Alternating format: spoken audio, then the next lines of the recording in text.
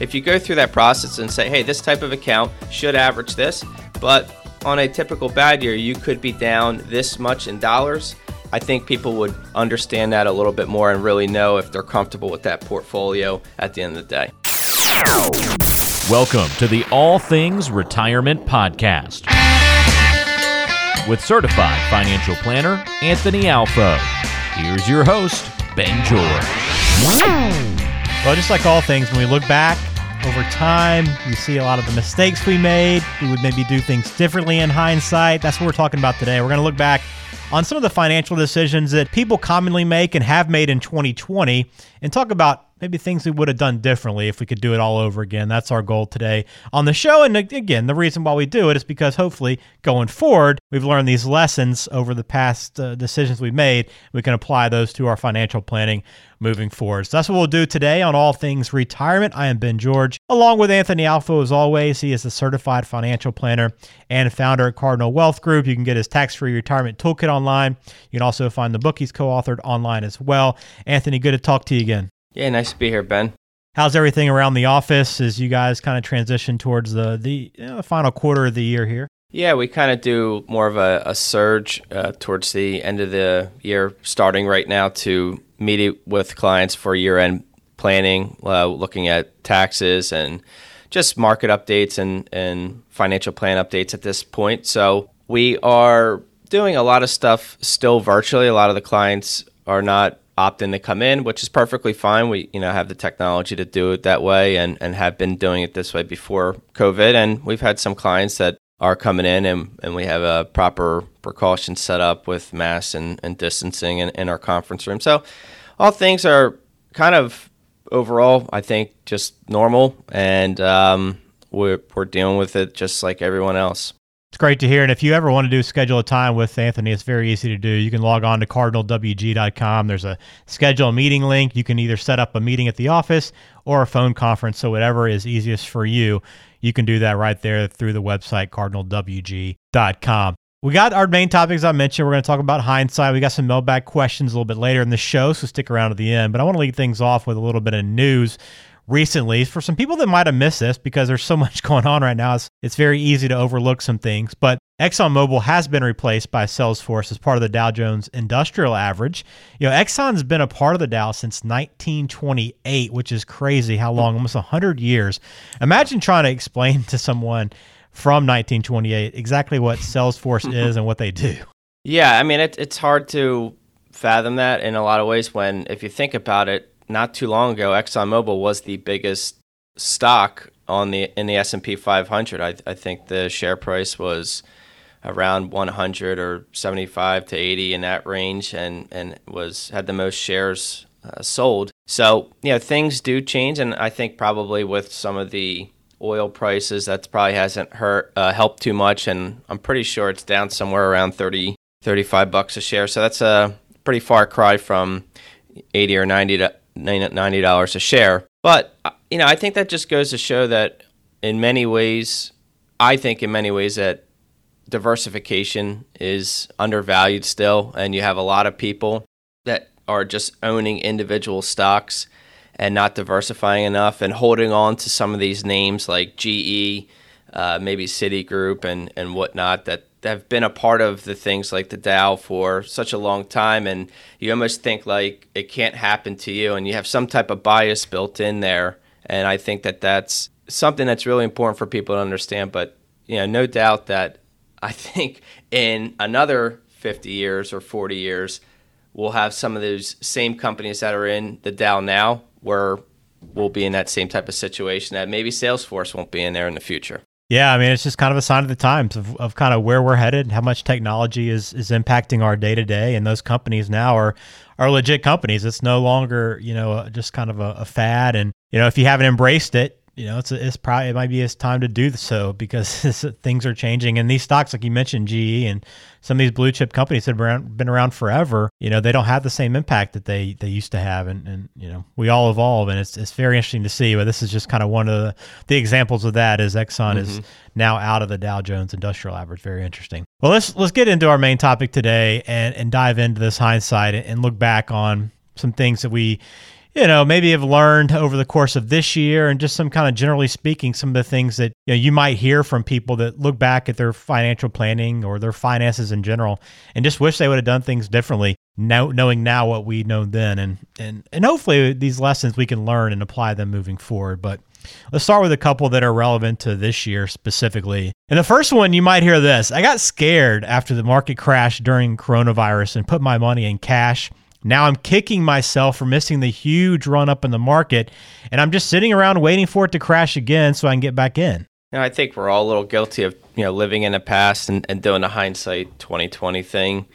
But I think it's important at the end of the day that you really chalk up any losses that you feel or things that you could have or should have done better, and just really focus on what you can do now going forward. And we had a recent client that just came on board where they've been kind of doing it themselves for the last 20 plus years, and they got to retirement, and January was great. And then all of a sudden, February, March just completely changed their outlook on doing it themselves. And they reached out to us and just said, look, we moved all our money over to cash, and this is back in June, and we still haven't gotten back in the market, and we're just uncomfortable. We feel stuck. And when I asked them about their plan, they it was kind of like crickets. They didn't really ever have a plan that they were going off of. They just kind of did some napkin math and some Excel work, and so we helped to work with them and just say, hey, let's not focus on what happened 6 months ago, and let's just talk about the future and what you have, what you need. And you get back on the saddle and you get a plan together and figure out on how you're going to get back into the right plan for you. And for some people, maybe you don't need to be as aggressive and as you maybe were at that point, but waiting until the next crash again for it to come back down to get back in. I mean, we could be looking at another decade. You don't know, right? If you go back to 2008, it really took a good 12 years for that to happen. Yeah, we had a little bit of few instances, but they were really short pullbacks along the way. For the most part, it was a bull run that lasted really about 12 years overall. Yeah, and I guess too, even if you were waiting from 2008 and even those times where they had those pullbacks, you probably even would have sat there and go, well, how low is this going to get? Let me just keep waiting to see how low it's going to get. You're never going to find the perfect time to get in the market when you've waited that long. So it's been proven time and time again that timing is not only really hard to do, it's really a fool's game at the end of the day to try to time the market, because again, nobody really knows. And if you just pull yourself back from a day-to-day standpoint and really look at some of just a chart, a graph over the last 15 years, you can see like how much it has gone up. And yeah, there's a lot of squiggly lines if you get really close to it, and that's where a lot of people live day to day. But you just got to get a little bit further away and realize that it continues to go up. And sometimes you need that pullback to get a reset to reach new highs. Yeah, great point. If you are still sitting on the sideline from coronavirus, definitely want to sit with a financial professional and start deciding how to move forward so that you don't miss out on potentially anything else that happens over, as Anthony mentioned, over potentially the next decade if we're lucky and things continue to go well as they did over the last 10 years or so. Another thing that people have probably learned during this coronavirus market up and down, volatility everywhere, is they might tell you, hey, I wish we would have known how much risk we actually had in our portfolio before we took those big losses. We talk about this every day with our clients or new people that we're meeting, and it's one of the most common questions or topics that are brought up. And I think a lot of people who've either been doing it themselves or worked with maybe just an advisor who just did the normal take a risk tolerance questionnaire, take into account maybe your time horizon, and just kind of gave you a portfolio recommendation or you went through an online questionnaire and you did it yourself, never really understand how much risk that they're taking on. And it's not a difficult thing to tell people how much risk they're taking. It's just, I don't think it's really a question that people have really thought that much about. They've really probably been a lot of times associated with, well, how much am I going to average in this type of account? And averages work out over a long period of time, but you can have some spikes that go down before you kind of have those averages work out. And so it's something that we do is not only do we start off with a plan and kind of work backwards to understand what's the minimal amount of risk you need to be successful in your retirement plan, but also not to talk just about percentages. Percentages are confusing for the average person. We try to put it into dollars and cents, which people seem to gravitate to understanding a lot more than a percentage. So if we say that your account, sure, maybe the way that it's invested should average maybe 5%, but putting it into dollars and cents and saying, hey, on a really good year, your account could be up $100,000, but understand that on a bad year and just a normal course of volatility and risk, sometimes there's bad years. This account could also be down $85,000. And if you look at their face and see their reaction and say, all right, that makes a lot of sense. I'm okay. I understand we have to take some risks to get a reward there, and I'm okay with that. I wouldn't be happy with that type of loss. But if you're saying that that's a typical year, that, where it could be a bad typical year, then I'm okay with that. Or you have somebody who's going to say, oh, well, I'm not okay with that at all, right? And that's probably what happened to those folks that came in to us in June, where they lost, $100,000 in 1 month, and it made them very uncomfortable. It wasn't out of the ordinary for the way that they were set up, but they just didn't realize how much risk they were taking, and they sold everything. And so if you go through that process and say, hey, this type of account should average this, but on a typical bad year, you could be down this much in dollars, I think people would understand that a little bit more and really know if they're comfortable with that portfolio at the end of the day.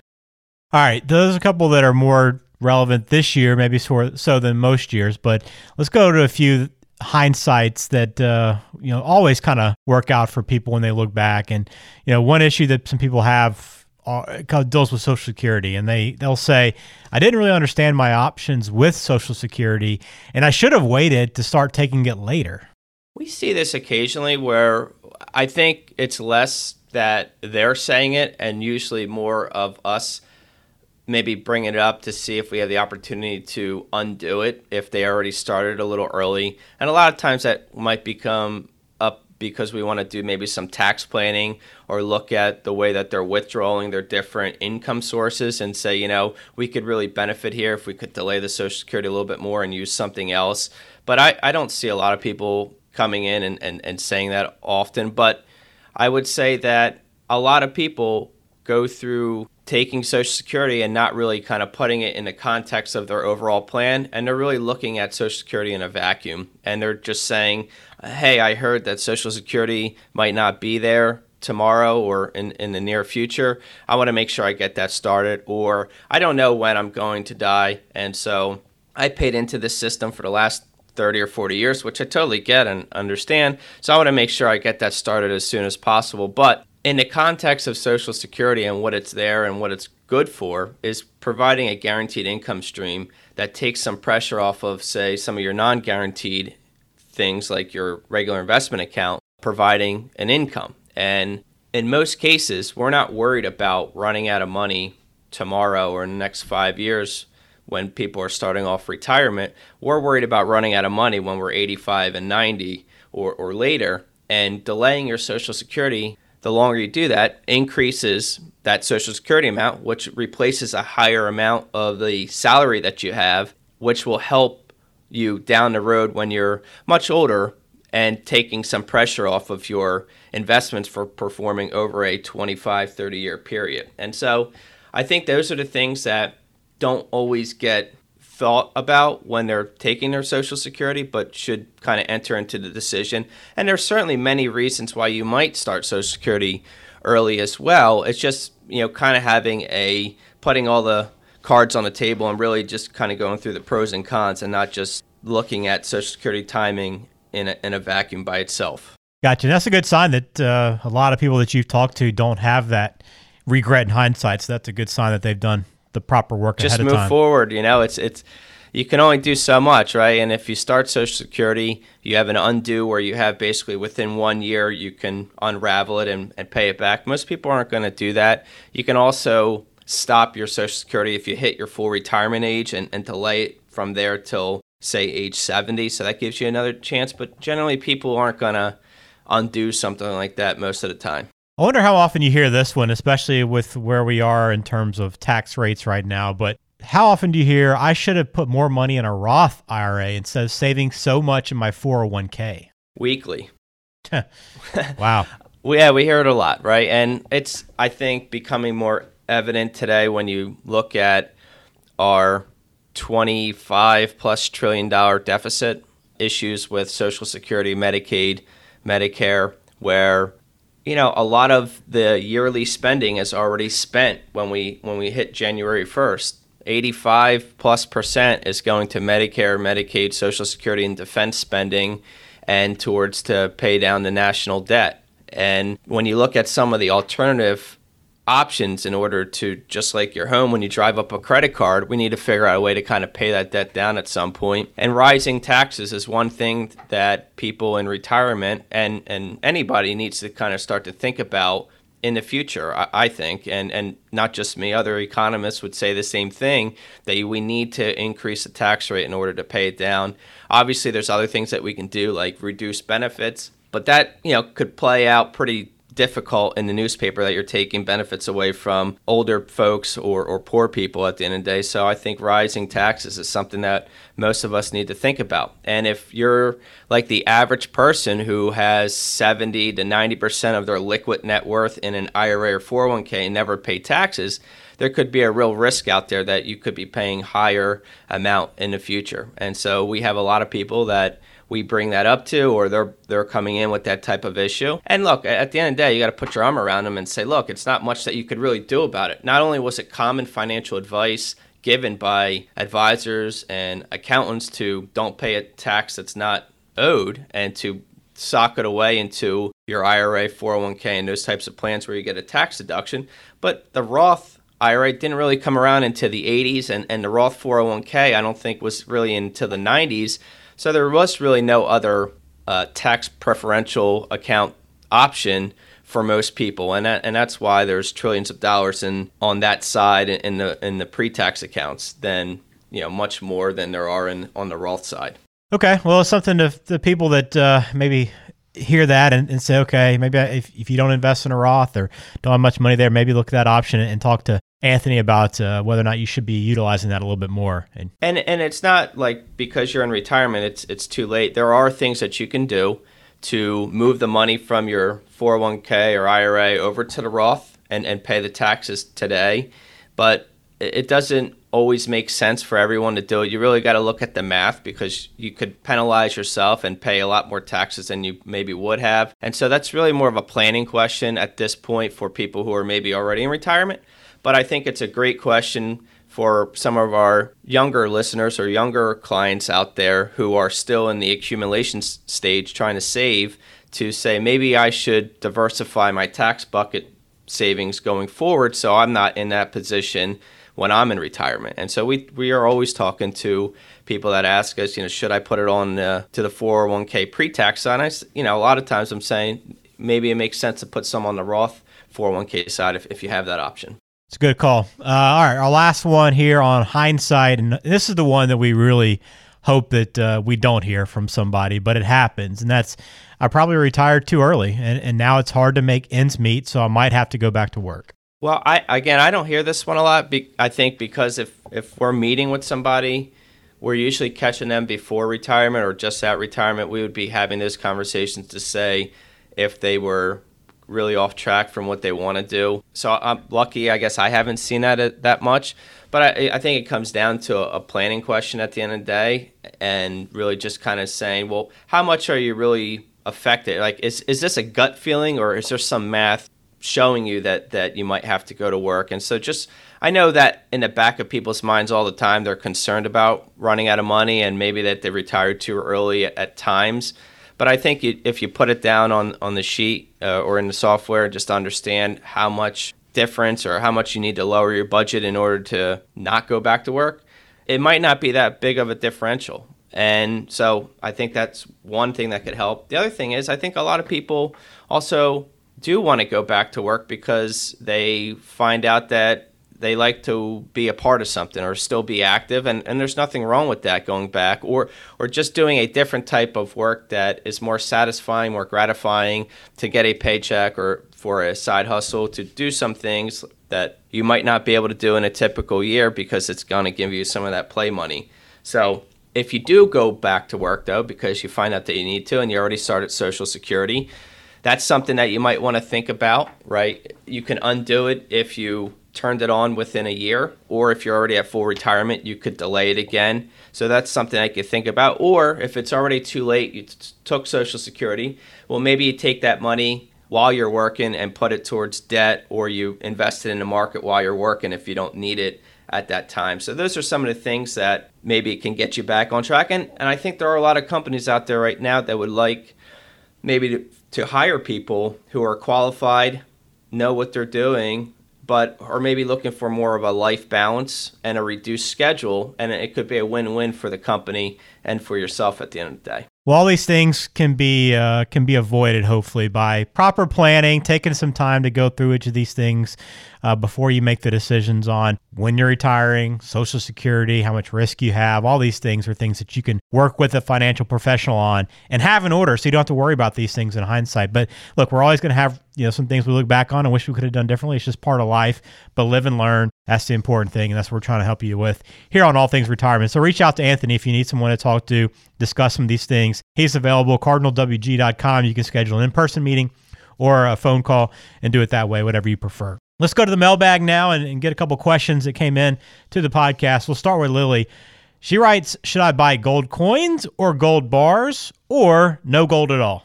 We just got this question from a client yesterday on a review meeting. And so, at the end of the day, I think it's really, well, what's the purpose of this money? And if it's for retirement and income, you can't really do any income. You can't get income from gold coins and gold bars consistently without selling it. It's more of appreciation type of play.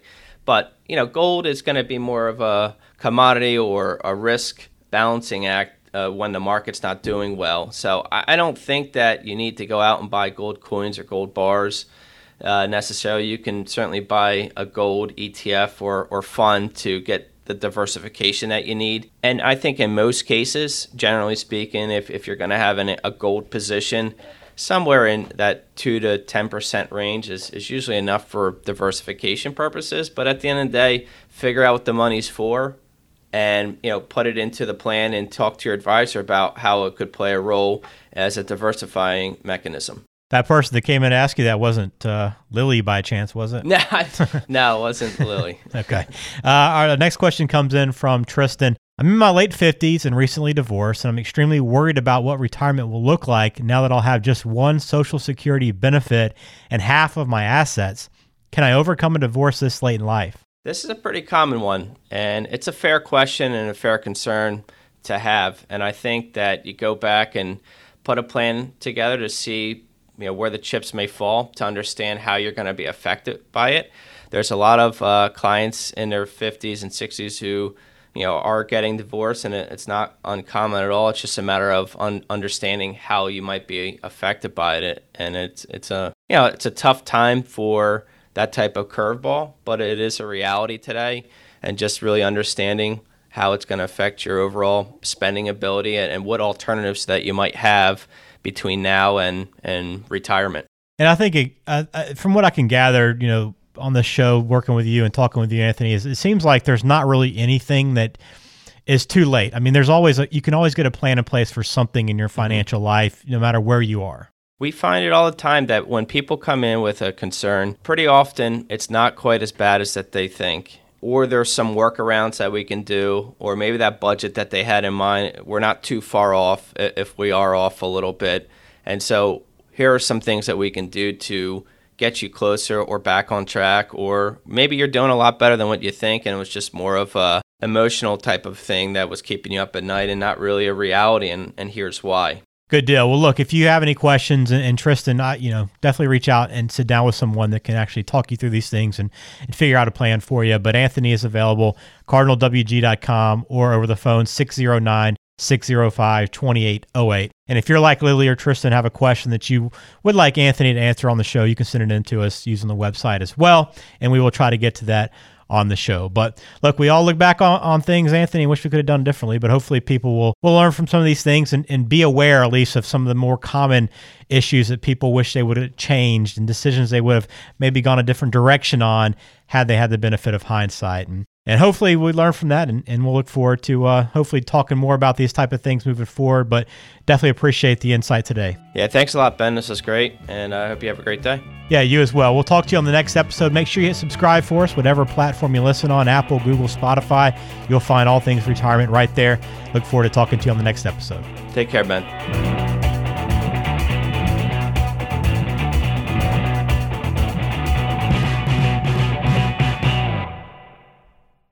Information is for illustrative purposes only and does not constitute tax, investment, or legal advice. Always consult with a qualified investment, legal, or tax professional before taking any action.